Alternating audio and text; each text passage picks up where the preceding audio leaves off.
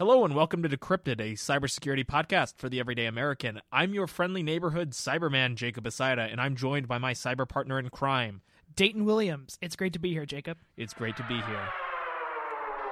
In order to get justice, you have to participate in a public prosecution. And so that means that at some point you have to admit that your bank was swindled, and you have to do it in a public place.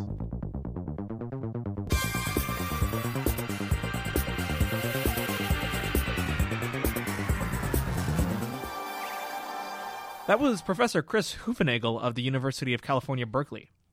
Today we are talking about the differences between crime on and offline, what justice, or the lack thereof it, can look like in cyberspace, and why it makes sense for hacked companies to keep it to themselves.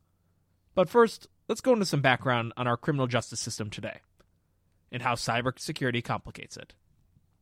The most significant departure from offline crime to online crime concerns the question of jurisdiction. Think of jurisdiction as any and all law that applies within the borders of a country or state. In most cases, a court decides what jurisdiction applies and what laws to refer to. More often than not, the jurisdiction is dependent on where the crime takes place. However, cybercrime confounds this. Accessibility to the internet muddies the where of crimes, and this is doubly difficult when the suspected criminal is in another country's jurisdiction. It's possible to request people who have warrants for their arrest from friendly countries with whom we have an extradition treaty. An extradition treaty allows participants to send over their citizens to be tried within another country's jurisdiction. But this is not always standard. For countries like Russia and China, where a large amount of cybercrime originates, the U.S. does not have an extradition treaty, which makes trying suspected hackers, fraudsters, and thieves in the U.S. basically impossible. And on top of these jurisdictional issues, our legal system struggles to effectively process crimes committed over the internet.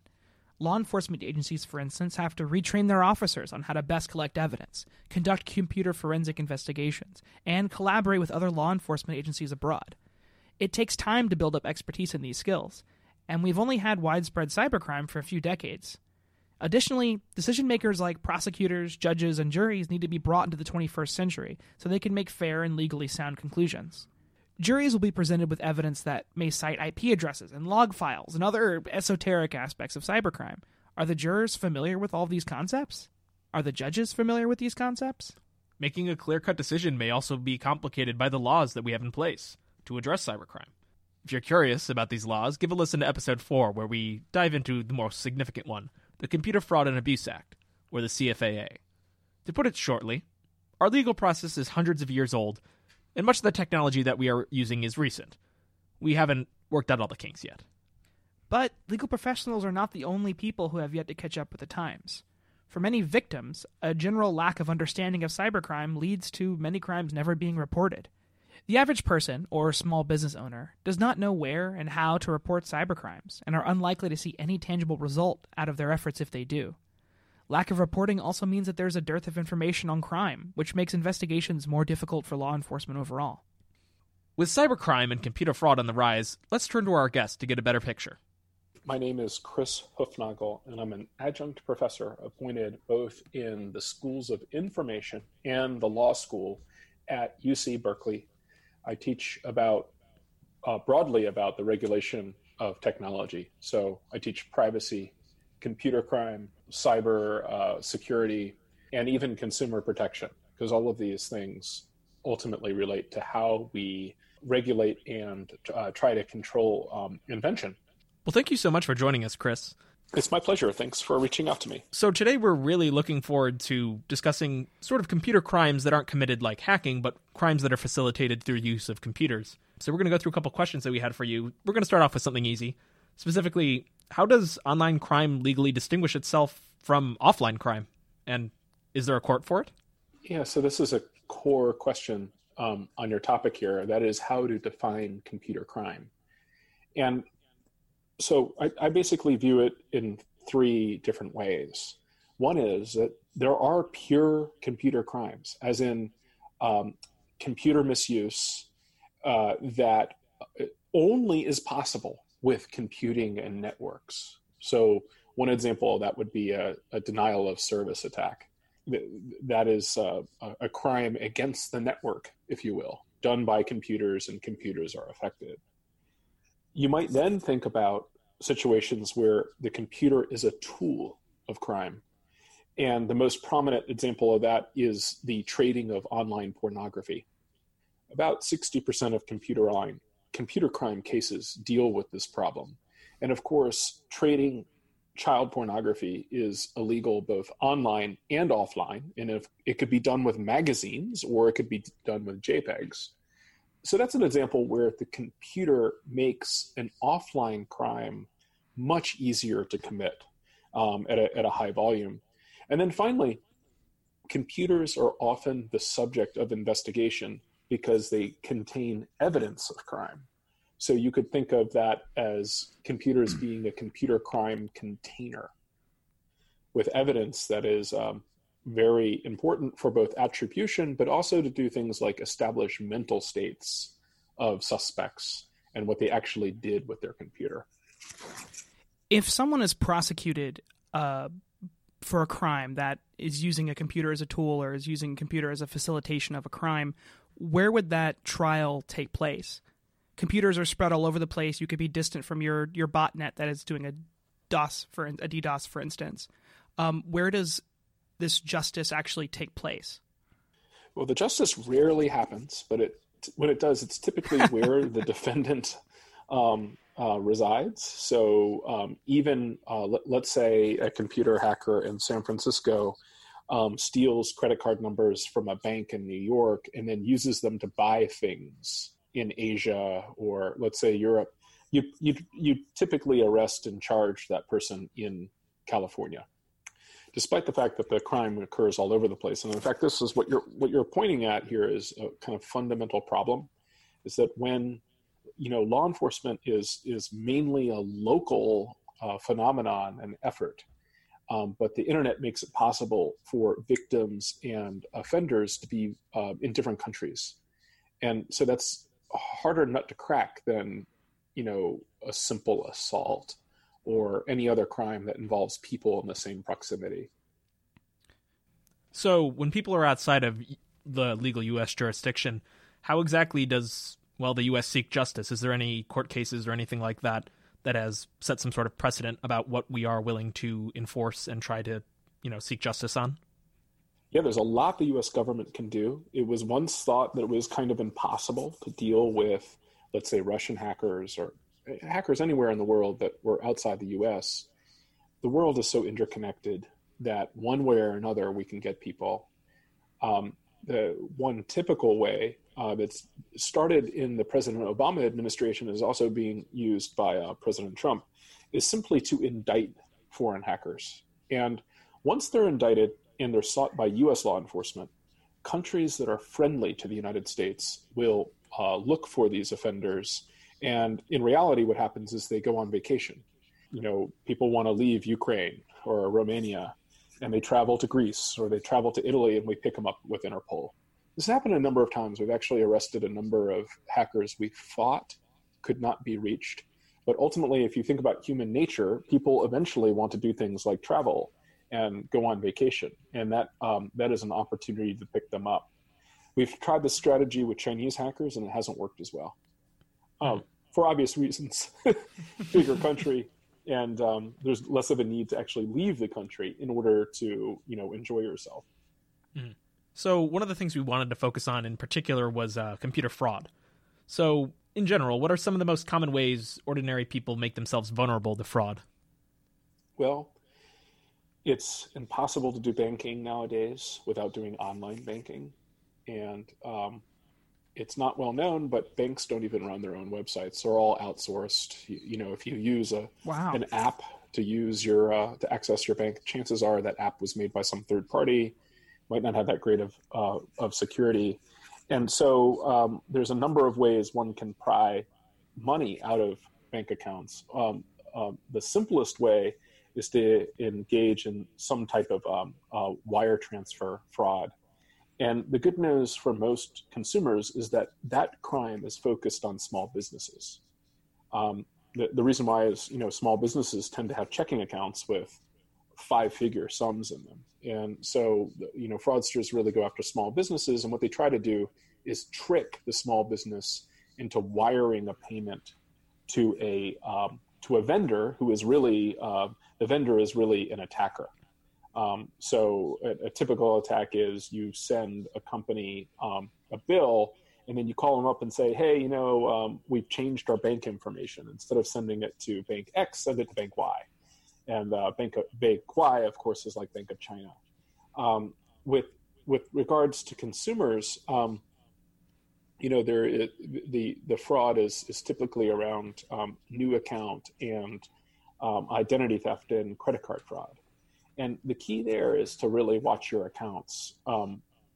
It makes sense to use things like two-factor authentication with your bank.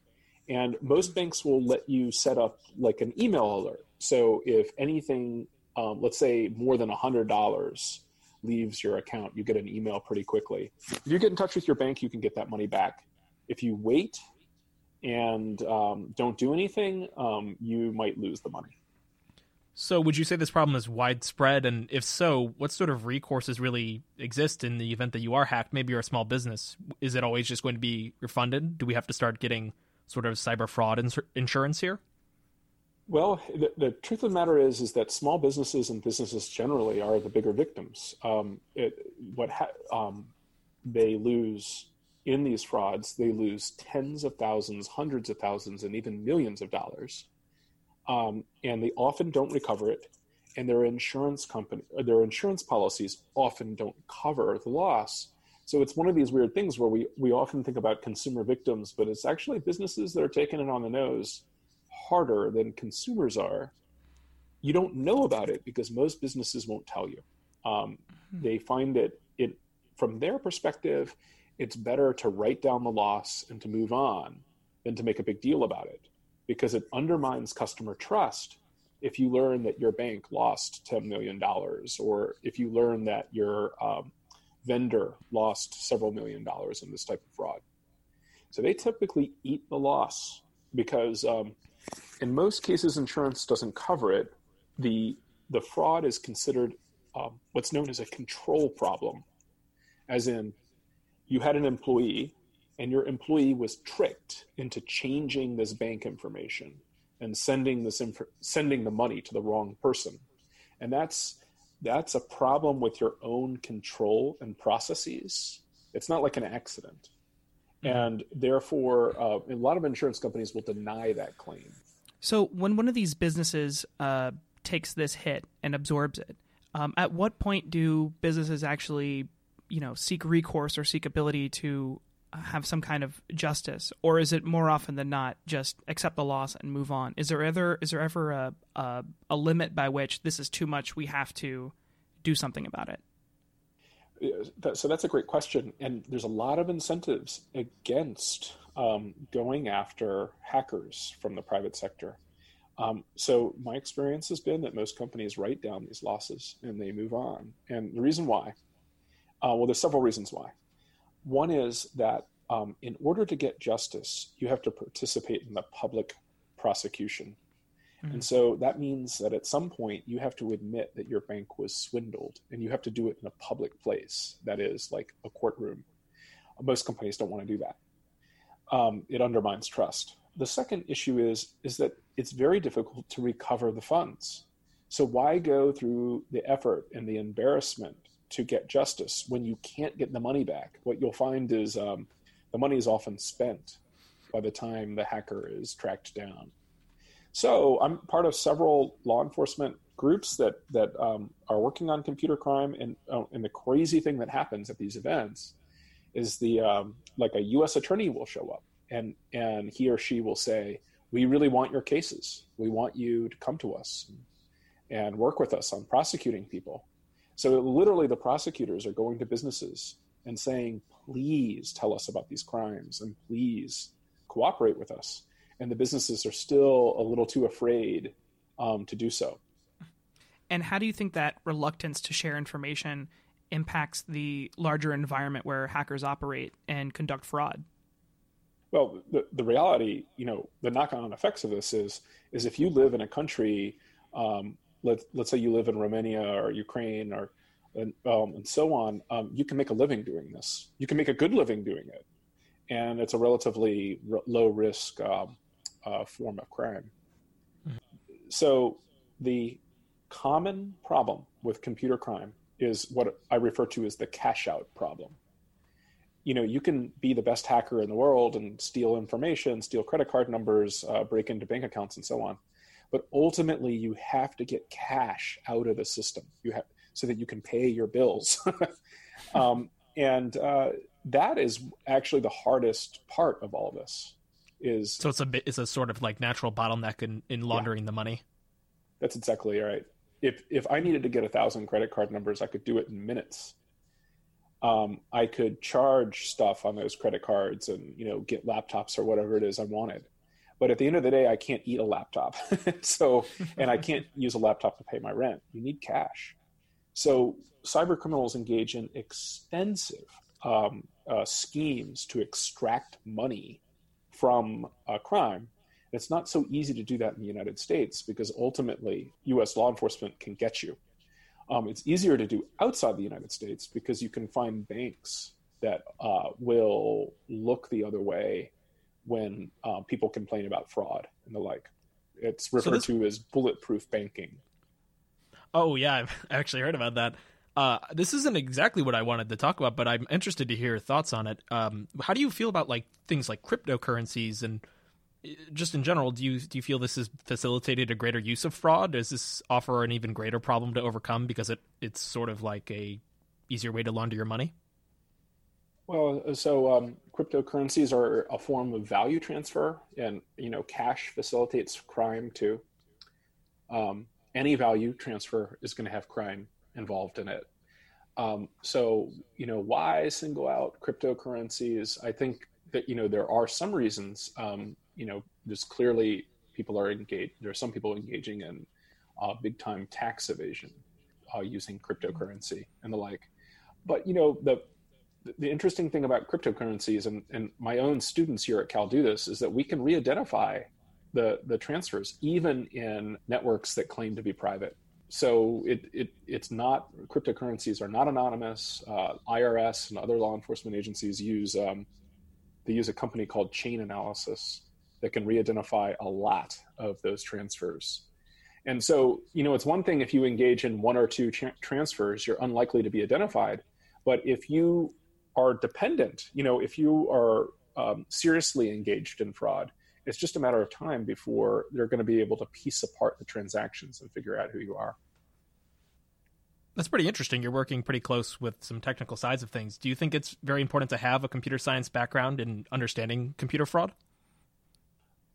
I think it helps. I don't actually. I'm trained as a lawyer. Well, you seem to understand the problem very well, though, regardless. I'm in a multidisciplinary school. So in my School of Information, my colleagues are computer scientists, economists, and so on. So we learn from each other. It's pretty awesome. It's good to see the interplay of all those domains rather than, seeing cybersecurity as like a domain in isolation. So that's good to hear always. Yeah. So another question, I wanted to go back to something you mentioned before about insurance companies viewing it as improper implementation of controls and therefore being a company's fault if they sort of get hacked. That's kind of an interesting precedent to set. It's almost like it would almost seems like the insurance company would never have to pay anything, honestly. If that was the case, there's always a control that's misconfigured somewhere. Well, interestingly, what I hear from the insurance industry is they're actually losing money on cyber policies. So I hear two narratives. One narrative is many of the claimants, many of the victims of computer crime can't collect on their policies. And that would seem to be substantiated by the case law. There's a lot of case law where companies, especially retailers and small businesses, have sued insurance companies and they have lost. And those cases are publicly available. But at the same time, when I talk to people in the insurance industry about trends and where they think things are going, they say they're losing money on these policies. This is not something I've been able to figure out. I know that there are some high-profile cases where there have been payouts, like in the Home Depot breach. Home Depot did collect against its cyber policy, a very large number in the tens of millions. And that paid for, something like half of the cost of the Home Depot breach, which is great. But there's a whole lot of other cases where even sophisticated companies have not collected. And so what's really important if you're a small business and you're thinking about getting a cyber policy, is to think about your risks. And this is where people go astray. They have this idea in their head that, some brilliant hacker is going to find a hole in their system and punch through it. No. Your threat really is probably more from insiders. And specifically, it's going to be insiders who fall for phishing schemes. So you have to get a rider to your insurance policy that says that phishing is covered. Otherwise, it's defined as a control problem, and you have just paid a lot of money for a policy you can't collect on. Mm-hmm. Going off of the insurance question, when there's a large breach and there's a large loss of information, how do you quantify that in monetary terms for a payout, for instance? If you are a small business and you lose 100 credit card numbers or you lose 100 social security numbers, how does that factor in dollar to dollar money-wise? Well, there's a lot of direct costs that you can measure as a victim of a breach. One is your forensics firm. Forensics firms cost a fortune. And you can count both your own internal forensics and external forensics in adding up the numbers. Also, let's say you're a retailer and you have a credit card number breach, typically what happens is the credit card companies come in and they force you to do an audit and an assessment of your payment system.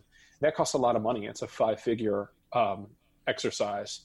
So you can write that down. And then in really large breaches, like the Home Depot breach or the Target breach, banks will actually come after you. And they will say, you messed up your credit card system. And as a result, we had to reissue 5,000 credit cards. And by the way, it costs us $75 to reissue a credit card. And so the banks will actually come after you and get you to pay for their costs of replacing all those credit card numbers. Credit card, the actual plastic. So it's pretty easy. It turns out to be pretty easy to come to a number. But that's not counting any kind of consumer expenses, right? That's kind of like not in that calculation. Right. What about sort of information that's less kind of quantifiable, more like personal identifiable information, like less a credit card number, perhaps just like information about your identity on Facebook? Does that have a monetary value that would be assessed in like a fraud case? Or information that would tend to go towards your consumer information, like what kind of things that you purchase? Yeah, it's much harder. Generally speaking, courts don't see information being stolen as something that causes injury to consumers. Mm-hmm. There's some exceptions to that.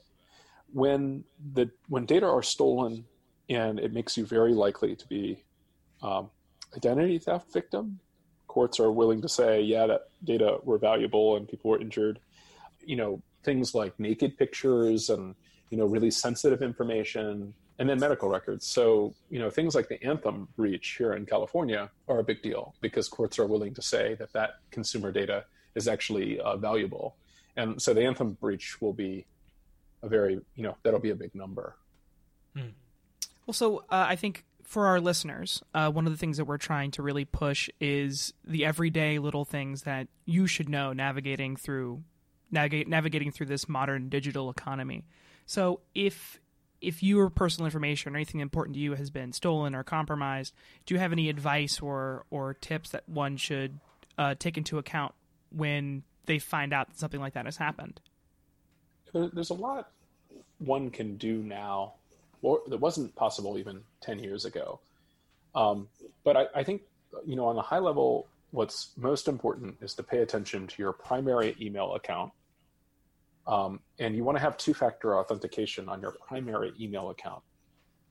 Because if a hacker can get access to it, they can do perverse things to you.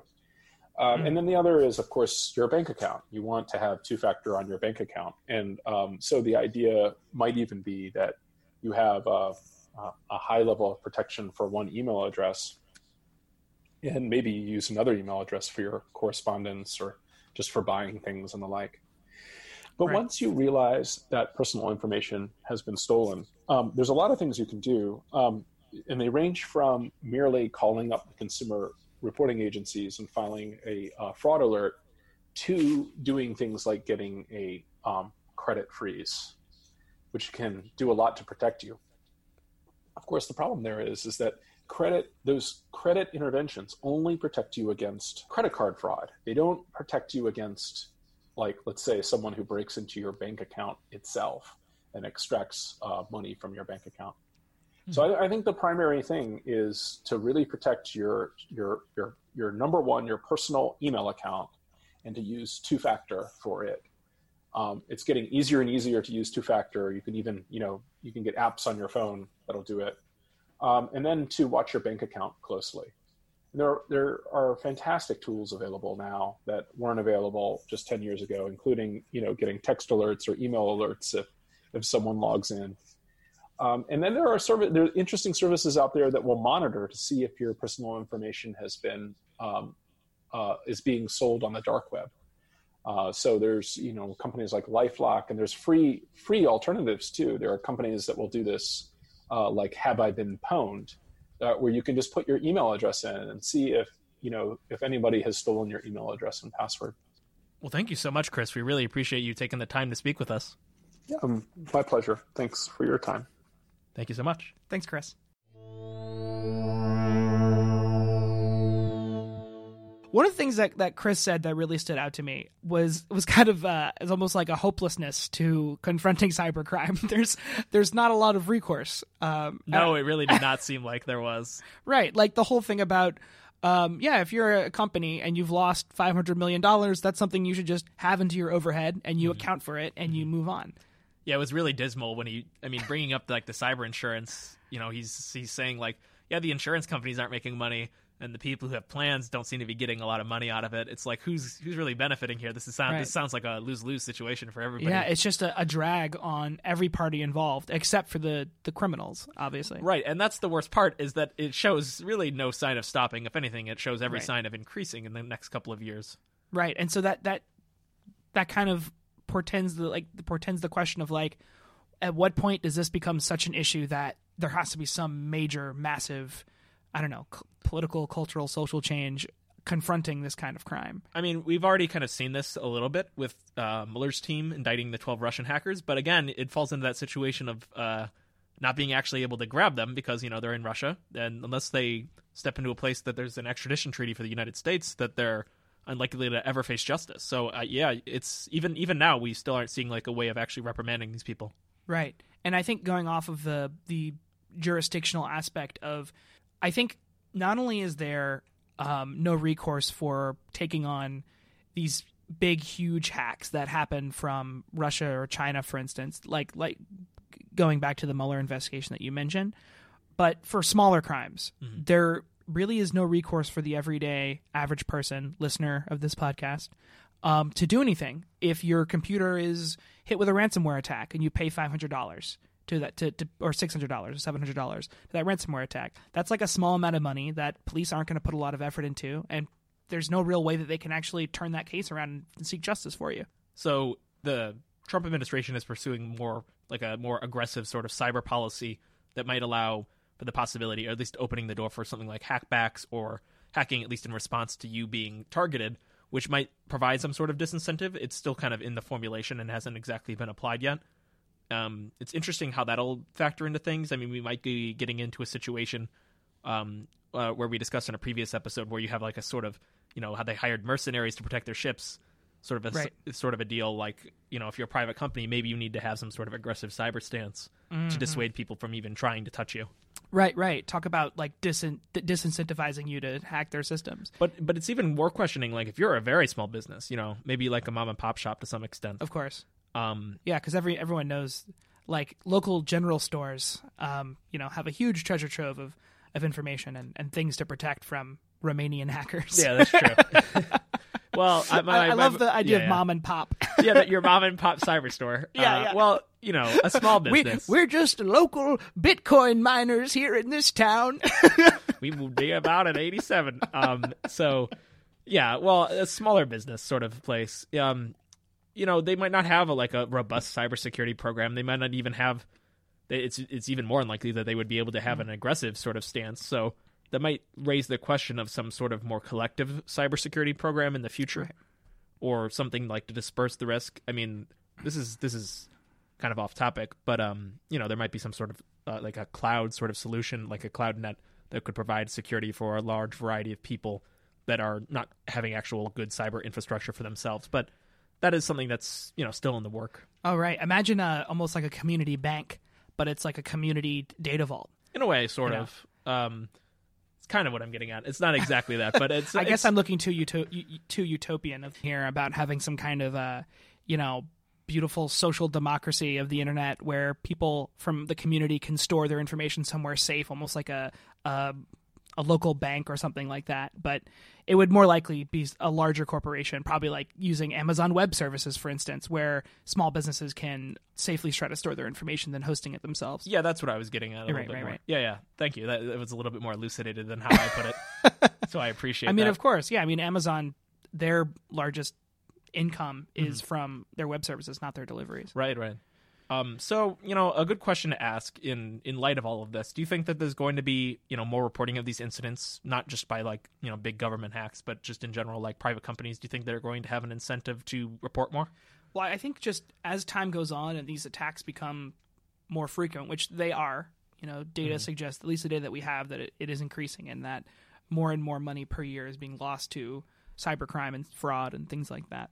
I think people will begin to report more, but currently there's not anything that incentivizes anyone to really do so. Do you think it's not like it's an incentive? Like some sort of like a bug bounty or something. Well, not exactly that. Just like a way of anonymizing, your reporting. So you could report this, oh, my company was damaged by this, but we don't want this necessarily being super public. Right.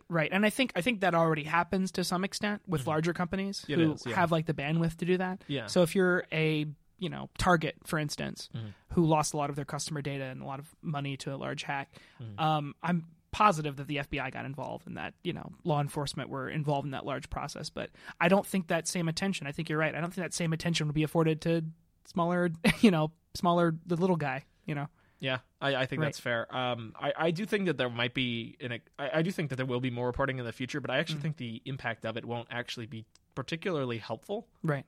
I think we're going to come down to this bottleneck again of just the fact that you're unable to really, seek out these people. Mm-hmm. And if you think about local law enforcement, or federal law enforcement or whomever you go to talk to about this, it's so frequent, it's so comparatively easy to commit these kind of crimes, and the perpetrators aren't there's not, I think, going back to the bottleneck question, there is a bottleneck of amount of people you can have in a city that commit crimes. You know what I mean? There's only so many people who could possibly commit crimes. Sure. Right. At which point, the entire city is committing crimes against itself. Exactly. In which there's just anarchy. Yeah. But with the advent of just the access that everyone has to everyone else, you don't have to worry about people in your city. You have to worry about people from everywhere in the world, from China and Russia, Eastern, Western Europe. Your security boundaries are basically endless. Yeah, exactly. Which I think is well beyond the scope of most law enforcement. And I think even national law enforcement, like the United States' FBI, it's a lot to cover. Sure. And so I think any solution that comes will have to be a solution that takes into account law enforcement, but also defense, personal defense. So I've talked before about the idea of the balkanization of the internet, the breaking up of the internet into smaller internets. Right. But I've talked about it mainly from the side of other countries not wanting to have the free and open internet of the West for the most part. But that does raise a sort of question. If you are able to more safeguard your own cyber infrastructure by having a balkanized internet, maybe that would provide a greater defense for a lot of these private entities operating in Western countries that would actually have if you want to be able to access this internet, you're going to be within a zone that we have jurisdiction in. Right. That might be something you might see in the coming years, especially if we do see this balkanization. I think that wouldn't be unreasonable to expect that to happen eventually. Right. It would definitely make law enforcement's job a lot easier. Yeah, it certainly would. But that's that's a ways off. Just some food for thought in terms of the future. Well, thank you for joining us. Join us next time for the next episode of Decrypted. Remember to follow us on Twitter, subscribe to the podcast, recommend it to your friends. We continually try to update for the most recent news, trying to keep, what's in the mainstream in terms of cybersecurity. Right. Thank you so much, Jacob. Yeah, thank you so much, Dayton. Decrypted is based upon work supported by the National Science Foundation under grant number 1433425 for the CyberCore program at the George Washington University. Any opinions, findings, conclusions, or recommendations expressed in this material are those of the speakers and do not necessarily reflect the views of the National Science Foundation.